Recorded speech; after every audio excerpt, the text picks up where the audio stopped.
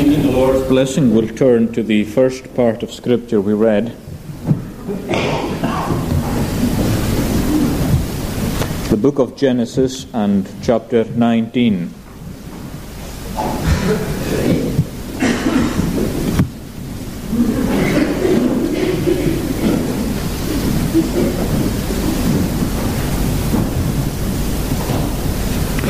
And verse 24. Genesis 19 at verse 24.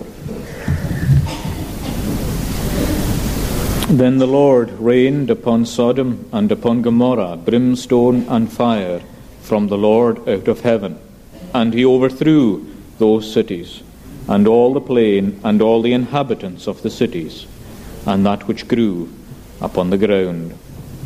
The Lord rained upon Sodom and upon Gomorrah brimstone and fire from the Lord out of heaven.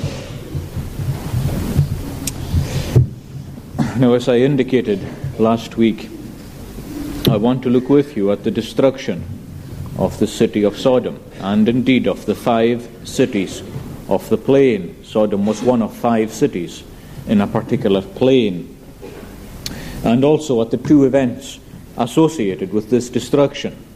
First of all, there was Abraham's prayer for Sodom, when he pled on behalf of the city with God.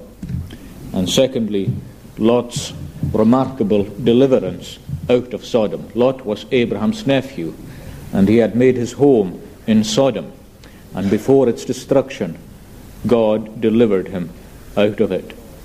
Now, last week we looked to some extent at Abraham's prayer, which he offered up for Sodom. And tonight I want to look with you, as the Lord enables us, at the destruction of this city by God. Now, the destruction of Sodom and the deliverance of Lot from Sodom were both lessons for Abraham. God wished him to see both things in operation, the destruction of the city and also the deliverance of Lot. And there were 2 lessons there, because God wished to impress firmly upon Abraham's mind what he wishes to impress on all our minds. And that is this, that he is determined to do 2 things. The Lord always has been and shall be determined to do these 2 things. First of all, to save his own people, and he will go to any length to save them. And also to destroy the wicked, those who have not acknowledged him as God and King. And these 2 things are in God, and always shall be, to save and keep his own, and to condemn the wicked. And according to the New Testament, that is still what we are to learn from this incident, because Peter says this, that if God turned the cities of Sodom and Gomorrah into ashes and delivered Lot, then, he says, God knows how to deliver the godly out of trials, and also how to reserve the unjust to the day of judgment to be punished. In other words, the great principles of God's government of the world and the great principles of his government of your soul and mine are seen in how he deals with that city. He destroys the wicked and he delivers the godly. And that is God's work, and it shall be to the end of time. And that was an important lesson for Abraham himself to learn. I don't mean by that he didn't know it before. But as I indicated in the morning, it's one thing to know something, it's another thing to feel it. And sometimes God brings a truth home to us which we knew with such power that it seems to be etched forever upon our minds. And I think for Abraham that came through when he stood that morning and looked at the smoking desolation that once was Sodom. And then he saw the salvation of his own nephew. Now, I want to look with you at this condemned city and to see why and how it is judged by God. Now, I suppose the destruction of Sodom is something that we often hear about or think about, but always just in the passing. We never really give a sustained thought as to what was wrong with Sodom and why it was the way it was and why God sent this particular punishment upon it. So it might be profitable for us, especially in this day and age, to look more closely at what was wrong. Now, Sodom, as I indicated, was one of 5 cities in the plain of the Jordan Valley. There was Sodom, Gomorrah, Zeboam, Admah, and Zoar, 5 cities. The greatest of them, by some way, was Sodom, and the second greatest of the cities was Gomorrah. Now, they were located in the very fertile plain of the Jordan Valley, just to the south of the Dead Sea. And it was exceptionally fertile land.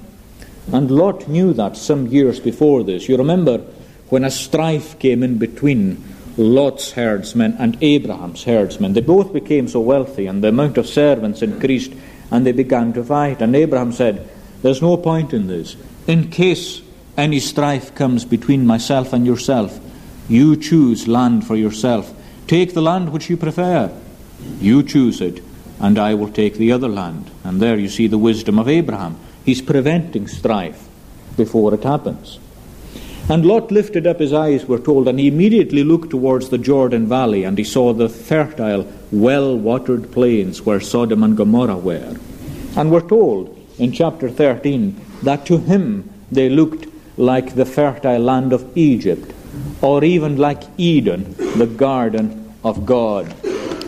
Now, it was very far from being Eden, but in terms of its land, that's how it looked to Lot. Lot lifted up his eyes, we're told, Genesis 13:10, and beheld all the plain of Jordan, that it was well watered everywhere, before the Lord destroyed Sodom and Gomorrah, even like the garden of the Lord, like the land of Egypt, as thou comest unto Zoar. So it was very fertile land. Every city, or all the 5 cities, had kings set over them. And they were all kings who had to pay tribute to a Mesopotamian king. And at one point they rebelled. There was a rebellion. The 5 kings of the cities grouped together. So that tells us that they were fairly close, and we'll come to that in a moment. They were fairly close, and they rebelled to throw off their tribute to this Mesopotamian king. And the leader of the kings, or the chiefest of them all, was King Bera of Sodom. Now, this was a man that Abraham knew. He knew him personally. In fact, when Sodom suffered a defeat at the hands of this eastern king, it was Abraham who went after these people. He took 300 of his own servants, and that tells you, by the way, the immense wealth that Abraham had. It tells you the standing he had in that place. He took 300 armed men and chased the army and delivered the men of Sodom, including Lot. And the king of Sodom came to him, offering him so many goods and so many things. But Abraham said, "I won't take anything," he says, in case you say that the king of Sodom has made me rich. So Abraham took nothing, but I'm sure he witnessed to that man there. So he knew him, he knew the king, and he knew many of the people. But of course Sodom became famous throughout the whole ancient world because of its sin. Not only was it the greatest of these 5 cities in terms of what it was as a city, but it was the greatest in wickedness too. And when God judges Sodom, he judges it for its wickedness. And when God judges it here, he judges it as a signal, or as a warning, or a beacon to you and to me. Because there's always a tendency in the heart of men to think that God just doesn't mean it when he says that he will judge. And it's remarkable how deeply ingrained that is in your heart and mine, that God just will not judge, and that he does not know how to smite. And that's what Peter says in his 2nd epistle, that this overthrow of Sodom and the flood in Noah's day were brought on by God to remind us that God's judgment is not lingering and it is not sleeping. Anybody who thinks that God is asleep and that he's letting so much go and he will never deal with it is wrong. God will deal with it. He'll deal with me, and he'll deal with you. He'll deal with us all. And this overthrow of Sodom and Gomorrah is one shining beacon in the history of the world which states that God will and God must judge the world. And just sometimes he breaks into history like that just to remind us. And so when we consider this, I want you not just to think of an old city long ago, but to think of a city today, and to think of a soul today, because in the last analysis, what is a city but a place full of souls? What is a group of people but a collection of individuals? It was not a city that died. It was people, individuals that died, and they died under the judgment of God. So keep in mind that we're talking here about death, and we're talking about God's judgment upon the wicked everywhere. Now, I said Sodom is judged because of its sin. Now, it was famous, even in the old world, because of its sin. Even when Lot chose Sodom, we're told straight away that the men of Sodom were wicked and sinners before the Lord exceedingly.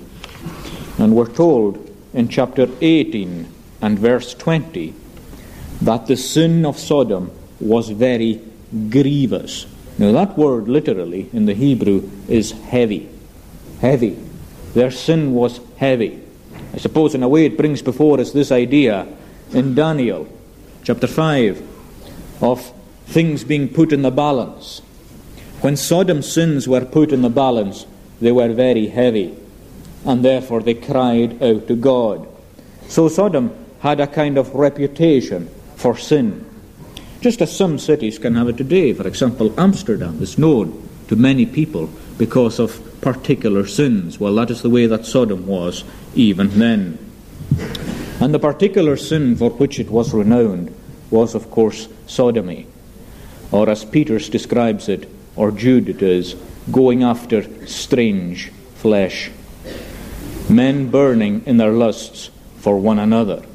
That was the sin that particularly characterized Sodom. Now, when we say that sin characterized this place, I think there are two things that we have to notice about it. First of all, it was openly done. It was not done in a corner, but it was so much a part of their city life that it was open, out in the open. And the Word of God is careful to tell us that, because in Isaiah we're told this, and God is rebuking His own people here, and He says this: they declare their sin like Sodom, and they hide it not. Now what does that tell you? Well, it tells you not only that Sodom was full of sodomy, but that they boasted in it, or they gloried in it. It was not something that they tried to hide or something that they felt at all ashamed about, but it was out, and it was out in the open. And then again you'll notice that not only was it out in the open, but it was prevalent. It was so widespread that we read this in Genesis 19, verse 4 and 5. Now, look at this, what it says here. Before they lay down, that's before they went to sleep, the men of the city, even the men of Sodom, compassed the house round, both old and young, all the people from every quarter. And they called to Lot and said, where are the men which came to thee this night? Bring them out, that we may know them. And of course you know that the word knowing is a euphemism. It means a physical knowledge or a carnal knowledge. They desired to bring them out to that end. Now notice how prevalent it is. It said that all the men from every quarter of the city, both old and young, gathered around the house of Lot. It brings before you a picture of a city that has lost control. Lost control. There's no laws governing this kind of thing. If they were there, they've gone. They've been written off the statute book. There's no one there who can control this kind of situation. It becomes lawless as far as the lusts of the flesh are concerned. Now, I want to stop there for a minute, because this widespread nature of this sin in Sodom is very interesting, because you hear, as often as I do, that people can't help this. That people are born this way, and that's just the end of it. Nobody can help it. Well, I want to say a couple of things about that. First of all, every sin is a complicated thing. Our souls are knit together to our bodies in such a mysterious way that only God can join them and only God can separate them. I cannot understand, and neither can you, the precise relationship between my body and my soul. My body is as corrupt as my soul. Sin is not just in one part of my being, sin is in all my being. And you'll notice how often the Apostle Paul speaks of sin as being in the body. He speaks of this body of sin. And the sin, he says, which is in my members, in other words, my arms, my legs, and every part of my body, the sin which is within me, sin has devastated the whole man, every part of me, my genetic structure, everything. Sin has devastated me as it has devastated you. And again, we should remember this, that although the body and soul has such a close relationship, there is more to you than a body. Of course, some people say that all that is in us is just a series of chemical reactions. We're just body, and we're all programmed by our genetic structures and so on. Well, the Word of God makes clear that we are more than just a body. You are more than chemistry. You are more than that God has breathed into your soul, into your body, a soul from Himself. That is inside your body, and it is intertwined with your body. And you all have a soul.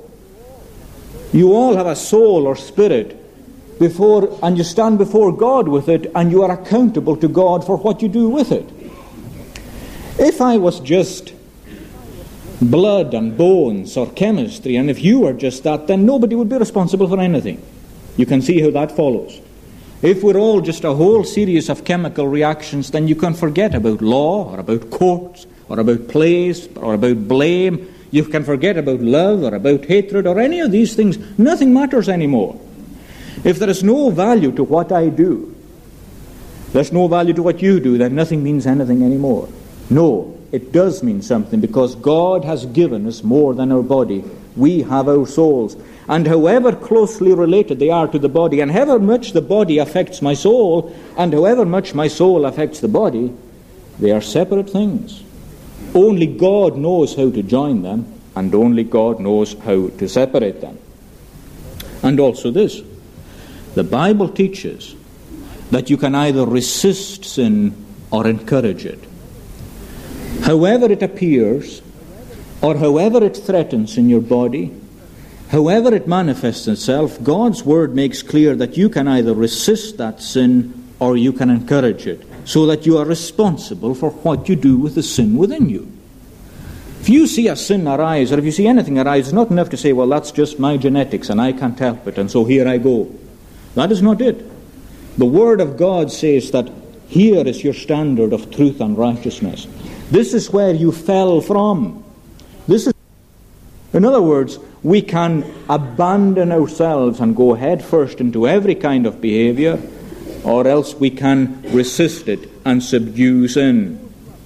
And the more you abandon yourself, the greater your condemnation. Now, let's understand, friends, that the Bible makes clear that there are degrees of punishment, and there are degrees within a lost eternity. The more you reject, and the more you abandon yourself, and the more you resist God and rebel against Him, the greater your punishment in a lost eternity. But there's only one thing that will deliver you from sin. Not your own soul. It's not strong enough. Only the Holy Spirit of God coming into your life can give you the rule over sin. It won't eradicate it in this life, but it will give you the rule. Now, let's leave that there and go to this. If our genes are responsible for what we are, you explain to me how come the city of Sodom was like this when other places weren't. How do you explain that? It seems to me quite obvious that God has given us this itself to tell us that it is not something that we are just inevitably propelled into, but that this homosexual behavior is an acquired behavior that is encouraged and flourishes under certain social conditions. That alone explains how you have a city like Sodom, or else You explain it to me. That's the only explanation. That given a certain set of beliefs and social conditions, this arises and it flourishes and it grows. And that is exactly what we have before us here in this city. We have the breaking out of things of that kind. And I think it's important to understand that, because, let's face it, if you just say, well, people are born that way, do you know what you're saying? You're saying that it can never be me. It can never be me. Oh, he's like that because that's the way he is and that's it. Whereas if you look at it the other way, then again you have to say that there is nothing impossible for a sinner. And that is what the Bible teaches. The Bible doesn't teach that here is a category of people and they're so much worse than I could ever be. The Bible never teaches that. The Bible always teaches that without the grace of God, that is me. And that is the big difference between these two things. And it's very important that we understand it like that. That Sodom went this way and it chose to go this way, and before it knew where it was, this was how Sodom existed. Now, you have to go back further and you have to say, well, what then were the conditions which gave rise to this? And I think this is where the whole thing becomes so interesting and it becomes so revealing. Is there anything in the Bible to tell us anything about Sodom at all? Well, the Holy Spirit scatters bits and pieces here and there through the Scriptures. And I want to bring before you 5 or 6 things that tell us what Sodom was like, or how Sodom got to this situation. First of all, there's a verse in Ezekiel. Ezekiel 16, verse 49. And listen to what it says. This was the iniquity of Sodom: pride, fullness of bread, and an abundance of idleness. Neither did she strengthen the hand of the poor and the needy. Notice, doesn't there focus on what I focused on a minute ago. Focuses on something else. Pride, fullness of bread, idleness, and not strengthening the hand of the poor and the needy. No, I think the most logical place to start amongst all these is with fullness of bread, prosperity. Now, I'm not going to say that that's what caused Sodom to be like it is, but having an abundance of anything is always a dangerous thing. We always think of it as a good thing, but in the Bible, not necessarily so. Friends, it depends what we do with it. Do we thank the Lord for what we have? Do we praise God for what He gives us? Do we acknowledge providence and our goodness and the mercy and all the things that we enjoy? Very often not so. And it was not so with Sodom. They had fullness of bread. Now that means that they had prosperity. But for them that blessing became a curse. Now you remember, it was a well-watered land and it was very, very fertile. And that meant that they didn't lack anything. They weren't dependent on any other place for charity or kindness. They were just extremely well off. And that leads us to something else. Ezekiel tells us there of their greed. They had no care for the poor and the needy. Now, isn't that interesting? Along with the wealth which God gave them, this greed or selfishness came in. They became self-centered, obsessed with themselves, how I'm getting on, how I'm prospering. Never mind him out there, or them over there in that land or in that country. Just me. How can I advance? And how can we advance? And how can our children advance? And it's no surprise that along with that, Ezekiel brings in pride. Pride. Pride in their achievements and pride in their wealth. As we have in another part of the Bible, by my strength I have gotten these things. They began to feel this sense of independence, that they just didn't have needs. You know what that's like? Do we not see the same kind of characteristics in the world today? Do we not see it in our own cities and in our own country? Just this sense of, we've got everything. We don't really need. We're not dependent on charity or anything of that kind. We've got everything and we'll be looked after from the cradle to the grave. by the strength of my hand I have gotten these things. And all the time there's this hard-heartedness at those on the outside. After all, what does it matter to us that a lot of our wealth stems from child labour in other countries? What thought does that give us when we buy our goods, and we buy them quite cheap, and we wonder how come it's all so easy to come by, when there are children 6, 7, 8 years old working 13, 14 hours a day for a cup of rice?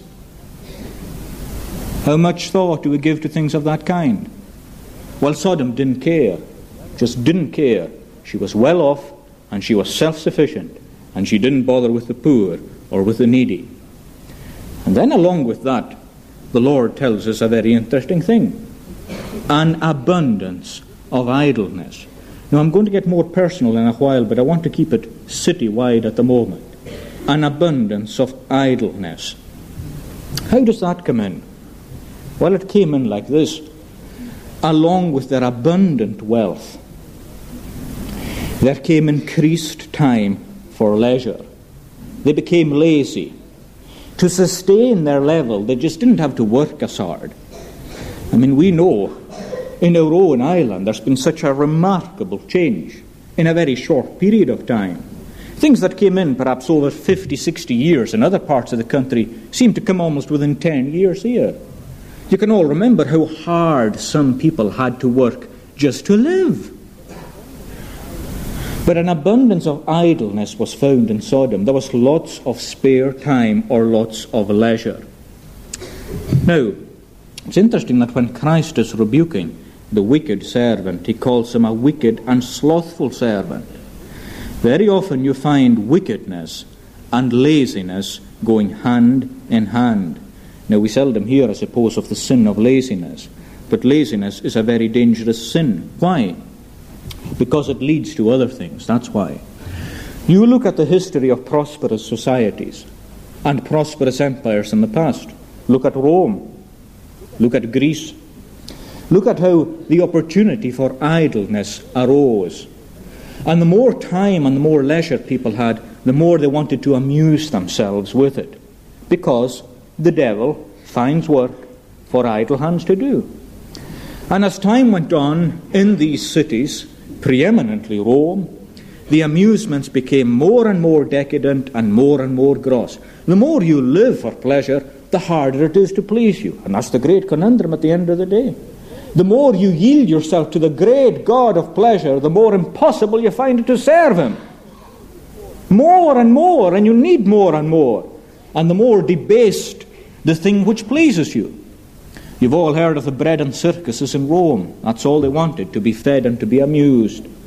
And at the end of the day, they would be amused with nothing but by real, live people tearing each other apart, torturing each other. And the crowds would roar their approval at that in the amphitheaters. And you wonder, well, how on earth did people get to such a state where they could be amused by that?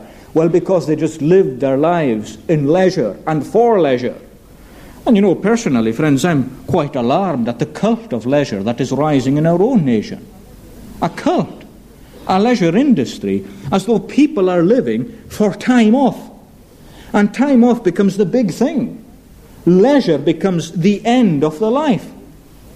When it's so important what we do with the time and with the resources that God gives us.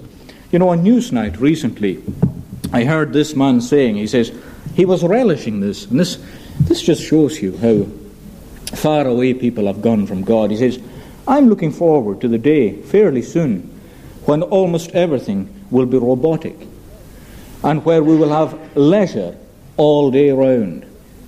Now, my friends, he may have looked forward to that, but spiritually that's a disaster for you or for me. A disaster. According to the Scriptures, work is for our good. And the moment a person lives for leisure, leisure gets hold of him. Pleasure gets hold of him and squeezes the life out of him. And there are people today who serve this great God, and you can never get satisfaction from him. Never. If you eat that bread, and if you drank that water, you'll forever thirst again. Forever. Unlike Christ. If you but come to the Lord Jesus Christ, you will never hunger and never thirst again. That is the answer. But so many people choose this path. And the problem is, once you look to it, there's no end to where you go. And that is why eventually you have this rise in immorality in Sodom, or sexual decadence. That took hold of the city.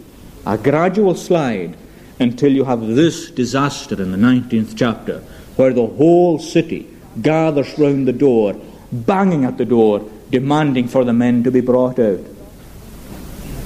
Is that some kind of perversion that belongs to one or two people here or there?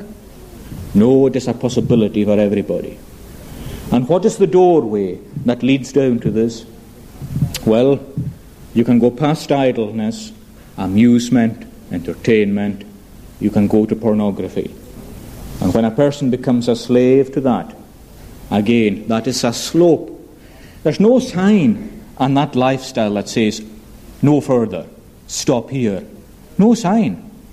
It goes down, down, down, until you read the list in Leviticus 23 of the things which are prohibited and are abomination to the Lord. And here they are in Sodom. And here they are in our country. Are they legislated against? I'll come to that in a moment. The laws are disappearing one by one. And last of all, they glory in it. They declared their sin and hid it not. And I think I should add this too. Along with all that, Sodom had a contempt for the Bible. Sodom had a contempt for God and a contempt for the gospel. Abraham witnessed to the king. What did that change? Nothing. Went right to the top and testified to God. Right to the top with the king. Did it change anything? No, it didn't.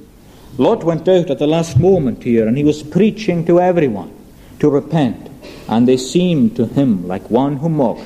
He was like a madman. Even right at the end here, God smites the people when they're going round the house. He smites them with a blindness, and it's an unusual Hebrew word for a blindness, which means to be dazzled, confused. And even in that state, they still don't know that God is speaking to them. They still can't hear the Lord. It's as though they've passed it, insensible, and become hard in their hearts. And notice how you see all this here. Now, we saw it in the narrative. The two strangers go down to Sodom. And they were the two angels who were with the Lord, who appeared to Abraham. They make their way down. They go to the gates. Now here's Lot at the gate, and we'll come to Lot next week. But Lot's watching at the gate. And Lot takes these strangers immediately in with him, because it's evening time, and Lot knows what the city is like. But it's too late. Before they retire to bed, word has gone round, and I think, by the way, that indicates that the people at the gates of the city, usually the most reliable, were just as wicked as the rest. They say that the rulers often used to sit at the gates of cities. If so, then the rulers were gone. They were a party with them. The wicked abound, the psalmist says, when vile men are exalted. Before it's time to retire for the night, there's a lust-ridden gang outside the door. And they're shouting at Lot to release the two men, that they may, as I said, know them. And as I said, it's widespread. Both old and young, all the people from every quarter. Now this remember Abraham's prayer. If there are just 10, he says, will you spare the city? God says, if there's 10, I'll spare the city. The fact is that there's just no 10. Because very often when God is going to judge a person or a city or anything, he removes things. He removes the gospel and he removes his word. He removes witnesses away and he just leaves the person. And there's a kind of mark of abandonment before God's hand strikes. And that's what you have here. There's no one left. One. And that one is about to be removed. They're all here from every quarter of the city. All the men, they gather around the house. Notice how quick the word went round. From the gates, through the city, here are two men. Something new. Something different. Command them to come out, that we may know them. That is a city gone, and a city just about God forsaken. And I'll tell you the saddest thing of all. It's that expression, that all the people, old and young, came from every quarter. Why is that so sad? Tell you why, my friend. Because those who first went this way made sure that they brought up a whole generation like themselves. That's why it's sad. They brought up a whole generation to be just like themselves. Both old and young, they came to behave just like that. I just got a letter a couple of days ago saying that, well, it's in the Queen's speech anyway, and the bill is going there, and that's to lower the age of homosexual consent to 16. There's no stop signs here either. You get all the same old language about we're all concerned and all this. There's no stop signs on the road. How do I know that? Well, for a start, it's 12 in Holland. And I also know this, that the gay rights platform in America has written there into its very charter that they wish to abolish all ages of consent for any homosexuality whatsoever. All ages of consent abolished. There's no stop signs. None. Both old and young gathered round the house. They raised up this generation to be just like themselves. And is that not an alarming thought? Our children, the generation to come, ourselves, we may have been taught differently, but what of the generation to come? What's going to happen? Will we not plead with the Lord to change these things? Is it any wonder that God just says, enough? God says, enough. It is time. And sure enough, his judgment falls. Now, what about yourself, my friend? You may have thought to yourself, well, I'm not really like this. Well, I know. Maybe not. But I want you to ask yourselves these questions with connection to Sodom and to put them to your own life. For example, has God given you a fullness of bread? If so, what do you do with it? Do you even do a simple thing like saying grace before your meal? Do you give God thanks for what the Lord has given you? Fullness of bread. What about pride? What about self-sufficiency and independence? Do you have sufficient respect to desire to worship and to know God, or do you just live your life kind of independently and you don't want God really to interfere with your life at all? And you say to me, well, I wouldn't be here tonight if I was like that. Well, maybe you'll give the token part of coming to God's house, but are you really in it? I hope you are and pray you are. Are you really in it as someone who desires to be in it? And as someone desires to know and to love and to worship the Lord? That is the important thing. What about your leisure that God has given you? Let's say he's given you an abundance and maybe the constraints of work are not there. You have time. What is done with the time? What do you do with your time? Is it constant round of leisurely activity? Or is there a desire to pray or to glorify God or to read a good book or to talk to Christian people or to talk to an elderly Christian man or woman or to teach a young Christian boy or girl? Or to give your time to something in the church or something of that kind? Or is your leisure, does it just increasingly consist of watching things, getting videos that are more decadent? The rating is higher, it's more explicit, and you can't be satisfied. You can't be satisfied. Are you not afraid that there's something growing in your heart that is absolutely out of control altogether? Are you not afraid sometimes that you're ripening for the judgment of God? My friends, that was the path Sodom took, and it's a path. It's not just as though suddenly you come to a decision that I'm going to be terribly wicked. It is a matter of just walking slowly down the broad road that leads to destruction, and like I say, there's just nothing on it to tell you where it's ultimately going. But there's nothing stopping the corrosive cancer of sin unless God, in his grace and in his mercy, stops it. And above all, what is your attitude to God? Is it hardening or is it softening? Are you just drifting away or are you coming nearer to God? One day, God will say, it is enough. And he said it to Sodom. Now, it's interesting, but Sodom was fertile, but it was sitting in the midst of the seeds of its own destruction. And what I mean by that is this: there was danger all around. Right round the area of the fertile valley there was an abundance of brimstone. Now, brimstone is an old word. It just means really sulfur. That's really what brimstone means, but particularly the yellow sulfurous rocks that were all around that area. Now you find that in areas of high volcanic activity.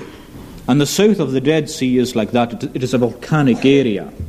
And there are yellow sulphurous rocks there and big deposits of petroleum or bitumen scattered all over the place.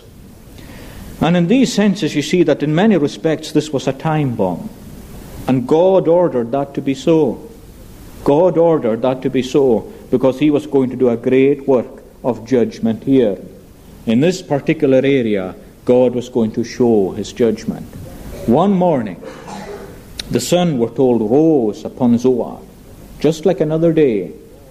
But on that day, we're told that the Lord rained upon Sodom and Gomorrah brimstone and fire out of heaven. The Lord who sent fire upon the sacrifice of Elijah, the Lord who commanded fire to fall upon the sacrifice in the tabernacle, that God commanded fire. Fire went forth from him and ignited these deposits and ignited these rocks, so that there was a shower from God that deluged the place. The whole place literally went up in flames, so that its smoke could be seen for days afterwards, and there was a horrible stench. You all know the smell of sulphur, or many will have seen it in a science lab, the smell of sulphur when it burns, how obnoxious the smell is. Well, there was the smell of sulphur, and these deposits raining down upon the cities, so that all were destroyed, except for Lot and his 2 daughters, who were taken out of the place. His wife, you remember, stopped, looked back. We'll come to that next week. She was turned into a pillar of salt. That doesn't mean something like you'd see on a science fiction thing, where she just changed into salt. What it means is that she was completely covered by this ash, and she was just transformed in that kind of way. She was encased or enclosed into a pillar of salt, because she stopped and she looked. Her heart was in Sodom, it never got out of it. But Lot made it out, and so did his daughters. And they perished. And what is that a sign of for us? Well, you'll notice in the Bible that the fire and the sulphur is always a sign of eternal judgment from God. In fact, there's a verse in Isaiah and in chapter 30 that tells us that God's breath is sulphur. Isaiah 30 and verse 33, it says this: Tophet, now that is the pit. Tophet is ordained of old. God has made it deep and large. The pile of it is fire and wood, and the breath of the Lord, like a stream of brimstone, doth kindle it. It is the breath of the Lord that makes this pit burn. What is that telling us? Well, it's telling us this awful truth, that a lost eternity is just experiencing the wrath of God. That is what it is. God's wrath against sinners. And make no mistake that this is what the Bible teaches. For example, I'll bring before you some verses in the Revelation itself.